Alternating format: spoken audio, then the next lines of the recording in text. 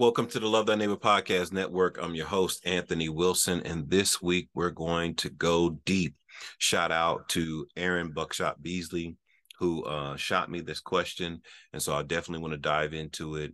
I want to talk about books that are mentioned in the Bible, but we do not have the original material. And so they are also called the lost books of the Bible. Now, what these are not is that these are not necessarily apocrypha. Now, some of them may end up being listed under apocrypha or the term pseudepigrapha, which means they are under a false name. They're not, the name on the book is not the person who wrote it. We're going to focus on specifically books that are mentioned in the Bible, but have not been found, that we don't have the actual books themselves. All right. And so this week, and I'm going to do a series on this because there's a list of about 22. And so I'm going to go through maybe 5 or 6 each week for the next couple of weeks so that we can talk candidly about each one. Now, some of these are, man, they're interesting because they're right there in the Bible. And some of them are detailed in Scripture. And we have all the information we need, but they're being categorized as a separate book. And so we're going to talk about that. Again, thank you so much for those that are supporting, those that are dropping super chats. Man, is so helpful to our channel. Those that are liking and subscribing, continue to do that. Make sure if you posted a question and the answer was satisfactory for you, you hit that heart, drop something in there. It's a blessing to us. Thank you so much. Let's dive into our subject, the lost books of the Bible. The first one that we're going to look at is called the Book of Covenant, the Book of Covenant. And this is found in Exodus chapter 27 or 24 and verse 7. Exodus chapter 24 and verse 7. And he took the book of the covenant and read in the audience of the people. And they said, all that the Lord has said, we will do and be obedient. Now, some scholars believe that the book of the covenant is actually Exodus chapter 20 through 23, that itself is the content of the book of the covenant, but we don't have any authoritative confirmation of that. There's nothing else in the Bible that tells us exactly what the book of the covenant is, but obviously from the title that it is an agreement that is made between Israel and God, and the people are agreeing that everything that the Lord says that we're going to do, we're going to be obedient to that. And we kind of see that if it starts in Exodus chapter 20 or actually chapter 19, probably 20, where the 10 commandments are, leading up to chapter 23, we can see that they're agreeing to the terms that God has placed out in front of them. And so that's the book of the covenant.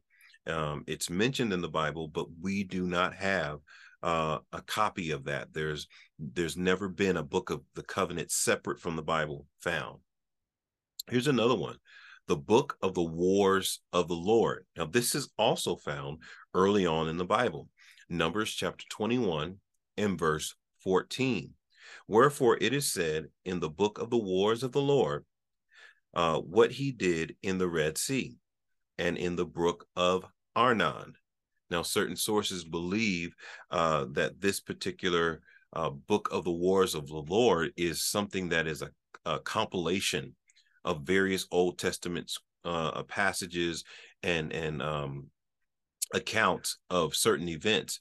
As you said, he tells of all the things that he did in the Red Sea. So either there was more to what happened in the Red Sea when Moses parted the Red Sea, or God parted the Red Sea, and then the Israelites walked over. The Egyptians were drowned in the Red Sea, that there might have been more that happened there, or that's the account, and they take that particular account and apply it to this overarching account of the book of the wars of the Lord, which is showing God's mighty works towards Israel and how he protected them and how he actually did do battle for them and win the battle for the Israelites, the book of the wars of the Lord.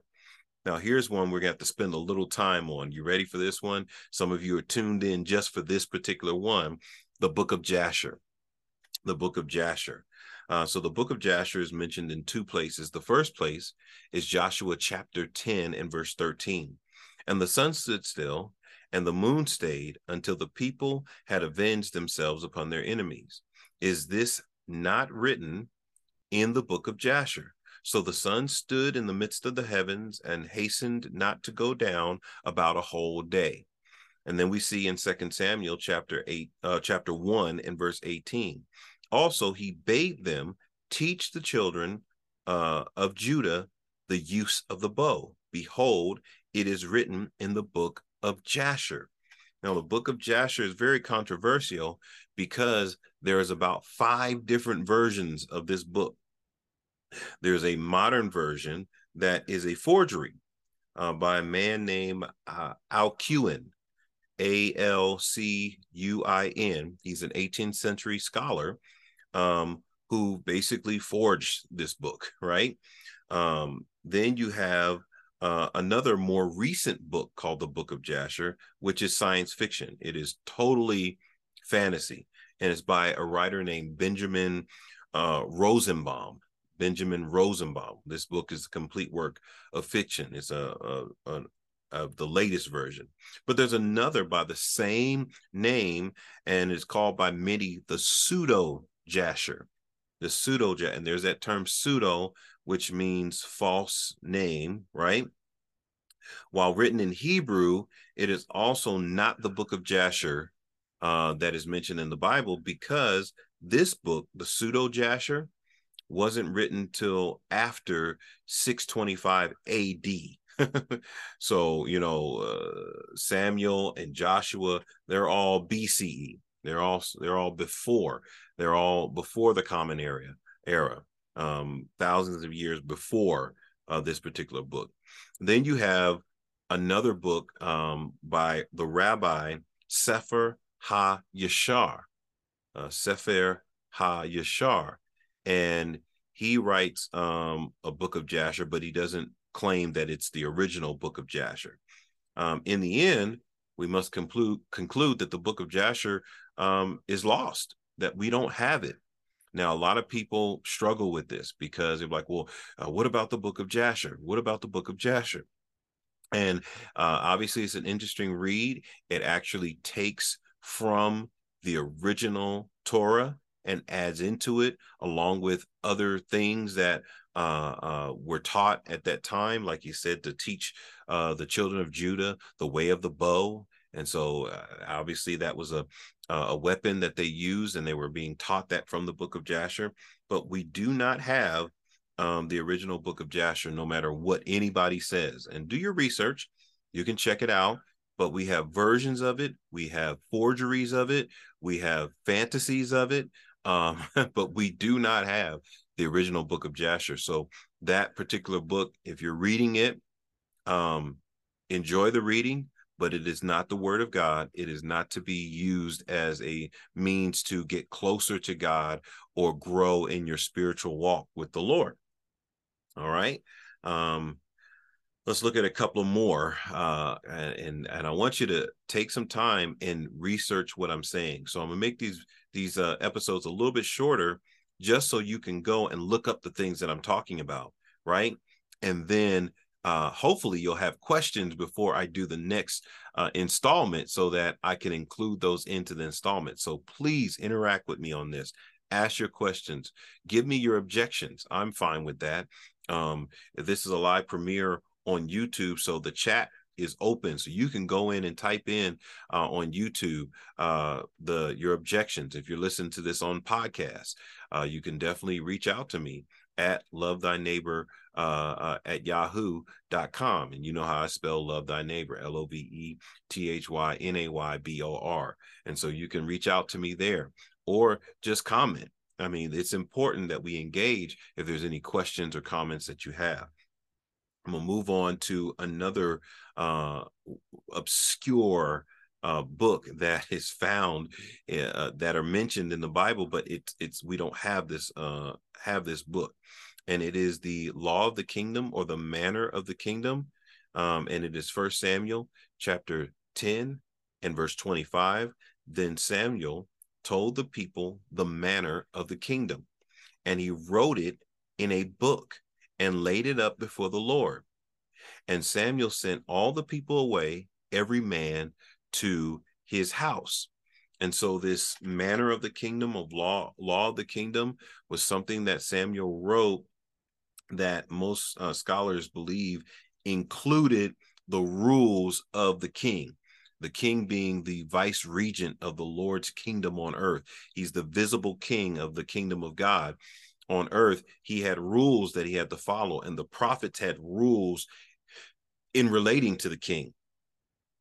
And some say it might have included the history of the first king, Saul the Benjamite. And so this is something that is mentioned in our Bible, but we don't have a copy of it. We don't have the actual law of the kingdom or manner of the kingdom, which is found in 1 Samuel chapter 10 and verse 25. The last one I'm going to give you is a combination of three. It is the book of Samuel the seer, Nathan the prophet, and Gad the seer. Okay, you ready for this? First Chronicles chapter 29 and verse 29. Now the acts of David the king, first and last, behold, they are written in the book of Samuel the seer, and in the book of Nathan the prophet, and in the book of Gad the seer. So these particular books, what is believed about them is that they've been engulfed into the books of history. First and Second Kings, First and Second Samuel, First and Second Chronicles. These are all books of history, and they give you history of the kingdom, the kings and the kingdom. And so these books were probably absorbed into the Chronicles, into the Kings, into the books, the book of Samuel. And so there's not a separate book, because the accounts that you're looking for are found in this particular, in our Bible already. And so we're just getting this thing kicked off. We've got a lot of more to give you. Can't wait to get into some of the others that we're going to talk about, especially in the Old Testament, the Acts of Solomon, the Shemaiah, the prophet, Edu, the seer. And there's so many books. Like I said, there's about 22. And so if I can give you maybe 5 or 6 per week, and then you can go do your research and come back with some feedback. Let's talk about it. Let's get into it. Let's, dive in deeper. You may have some questions. If there's a specific book that you have a question about, drop it in the chat. Send me a message, and I will put that book to the top of my list, and we'll talk about that one, because like I said, I have a large list of them, and so we can definitely dive into it. I pray that this blesses you as we start this series. I will be doing a lot of individual series. Check out my Wednesday word study. We're going to be doing a Wednesday word study, and I have some other segments that we're going to be doing. So you're going to be seeing me a lot. More than just once a week or every now and then, because I have so much product to get out, so many studies to get to you. Remember, love the Lord your God with all your heart, soul, mind, and strength, and love your neighbor as yourself. God bless you. You're watching the Love Thy Neighbor Podcast Network.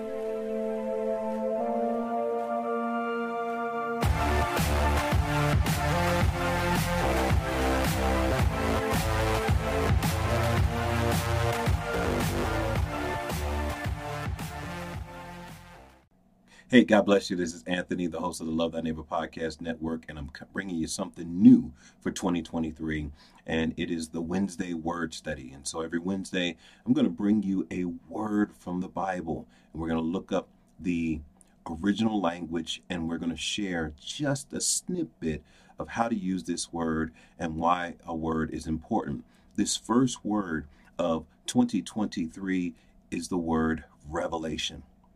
Revelation. And we're going to be coming from 1 Corinthians chapter 1, verses 9 and 10 for context.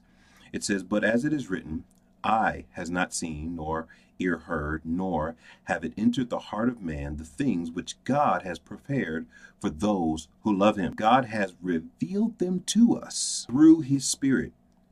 For the Spirit searches all things, yes, the deep things of God."